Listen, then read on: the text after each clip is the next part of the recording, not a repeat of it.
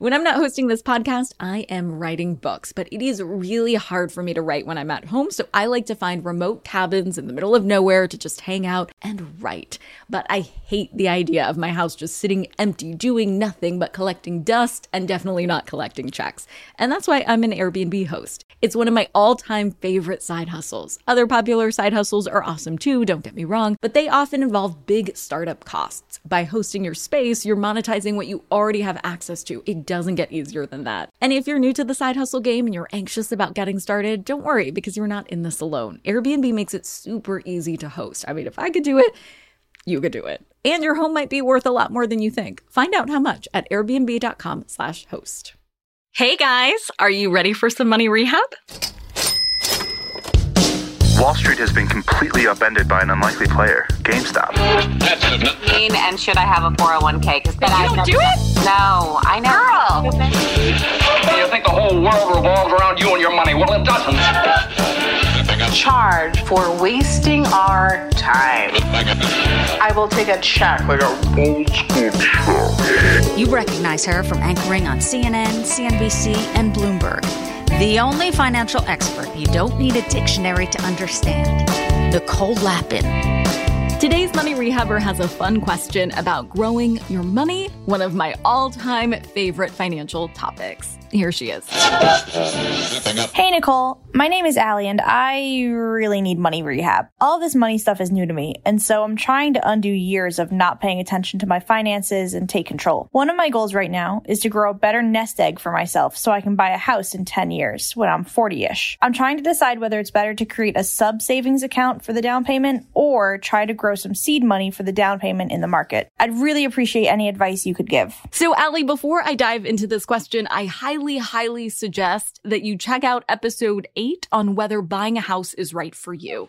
The benefits of buying a house aren't guaranteed like they were in the 50s and 60s. So the question of whether or not buying a house is a smart move has gotten more complicated, and it isn't a one-size-fits-all answer. If you're looking to grow some money across a 10-year window and you're under 50, I would recommend putting most of your down payment fund in the market. But I will never make you trust me blindly. I will show you why investing is a smart move for you. The reason you're probably considering putting this money in a savings account is probably because some other financial expert, not this one, told you that you can grow your money there. It's the concept of your money generating more money through compound interest. When it comes to borrowing money, we hate this concept. But when it comes to making money, we love it. We've covered this in previous episodes, but if you're new here or you just need a refresher, let me give you a little dictionary definition. When you are making money from the glorious force that is compound interest, it's called APY, or annual percentage yield. To be brutally honest with you, you're not going to find a savings account with a super high APY. Your APY at a run-of-the-mill savings account will likely be something like 0.01% these days. And you might be thinking, okay, that's better than nothing, right?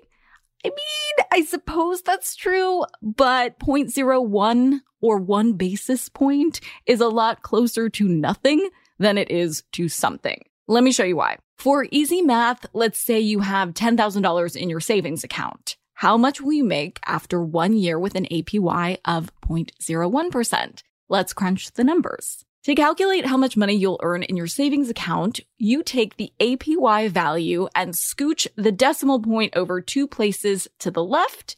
Then you multiply that number by the amount of money you have sitting in your bank account. So in this example, we would take $10,000, the money sitting in your bank account, and multiply it by 0.0001. That's the APY with the scooched decimal point. And you get, drumroll please, $1. $1. So your total in your savings account after 1 year is $10,001. It's a measly $1. I know you get it. You're like, hello, Captain Obvious. I got it. It's $1. So generous of that big bank, right? Let's see how this growth will change over time. Next year, you'll be making 0.01% of your new grand total, the initial chunk of money you put into your account plus the amount you've earned in interest. So that is $10,001 times 0.0001, and you get $1. So after 2 years, your $10,000 has earned a whopping 2 buckaroonies. I think it's fair to say that a 0.01% yield is not going to change your life. So let's explore how this growth might look in the stock market. Historically, the stock market has grown 8% year over year. Yes, we don't need to do any calculations to recognize that 8% is a whole lot more than 0.01%. But how much do those couple of percentage points change your bottom line? Let's whip out our example again. So you still have $10,000, but this time you're investing that lump sum in the market. So now we're going to take $10,000 and multiply it by 0.08. So after a year, can I get another drum roll, please, Mike? Pretty please and thank you. You get $800. I know I'm almost saying it like $1 million because it feels like $1 million in the Austin Powers thing compared to $1. After your first year, you've made $800. That's awesome. So let's keep going. For your second year, you're going to take your new total invested $10,800 and multiply that by an 8% return. This would give you $864 in gains after year 2. So the total sitting in your brokerage account after 2 years is $11,664. So, which sounds better to you? $10,002 or $11,664? I'm feeling pretty confident you want the 11 grand. Am I right? But yes, there is always a but. You can't simply empty your savings account and pour it all into the market, not without taking the time to really understand how investing works. Sure, we all want to sign up for an 8% return. But remember, that 8% is not guaranteed.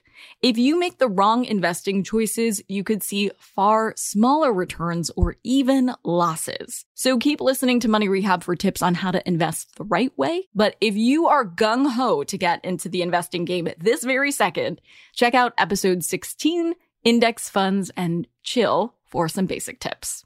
I also want to highlight a golden rule that I think is really underemphasized in financial literacy. Listen closely. Unless you're making dividends from a stock, you do not make a profit on your investments until you sell your shares. Let's rewind that last example. If you get 8% gains on your $10,000 investment, you can't really consider that money in your pocket. You need to always remember that your bank account and your brokerage account are two different beasts. The money in your brokerage account is only yours to spend once you cash out on an investment. If you own a stock whose price has doubled in value, you still haven't made any money yet. You just made it in theory or on paper. This is a very common misconception that drives me absolutely nuts. More nuts than I already am. Someone will tell me that they bought some stock for $5 and now it's $10 and that their profit is double their investment. No, that is wrong. You can only profit on an investment when you sell the investment. Again, your brokerage account is not the same thing as your bank account. So while you can chill, unfortunately, you can't buy groceries with slivers of your index funds. For today's tip, you can take straight to the bank. When you're mapping out your investment strategy, you should be mindful that it's helpful to take a more conservative approach as you get older. My rule of thumb is that your age should be the percentage of your portfolio that's invested in bonds, which are less risky than investing in stocks. So if you're 30% of your portfolio should be in bonds or something similarly safe, and 70% should be in stocks. If you're 72, then 72% of your portfolio should be in bonds or something safe, and 18% should be in stocks. Money Rehab is a production of iHeartRadio. I'm your host, Nicole Lappin. Our producers are Morgan Lavoie and Mike Coscarelli. Executive producers are Nikki Etor and Will Pearson. Our mascots are Penny and Mimsy. Huge thanks to OG Money Rehab team Michelle Lands for her development work, Catherine Law for her production and writing magic, and Brandon Dickert for his editing, engineering, and sound design. And as always, thanks to you for finally investing in yourself so that you can get it together and get it all.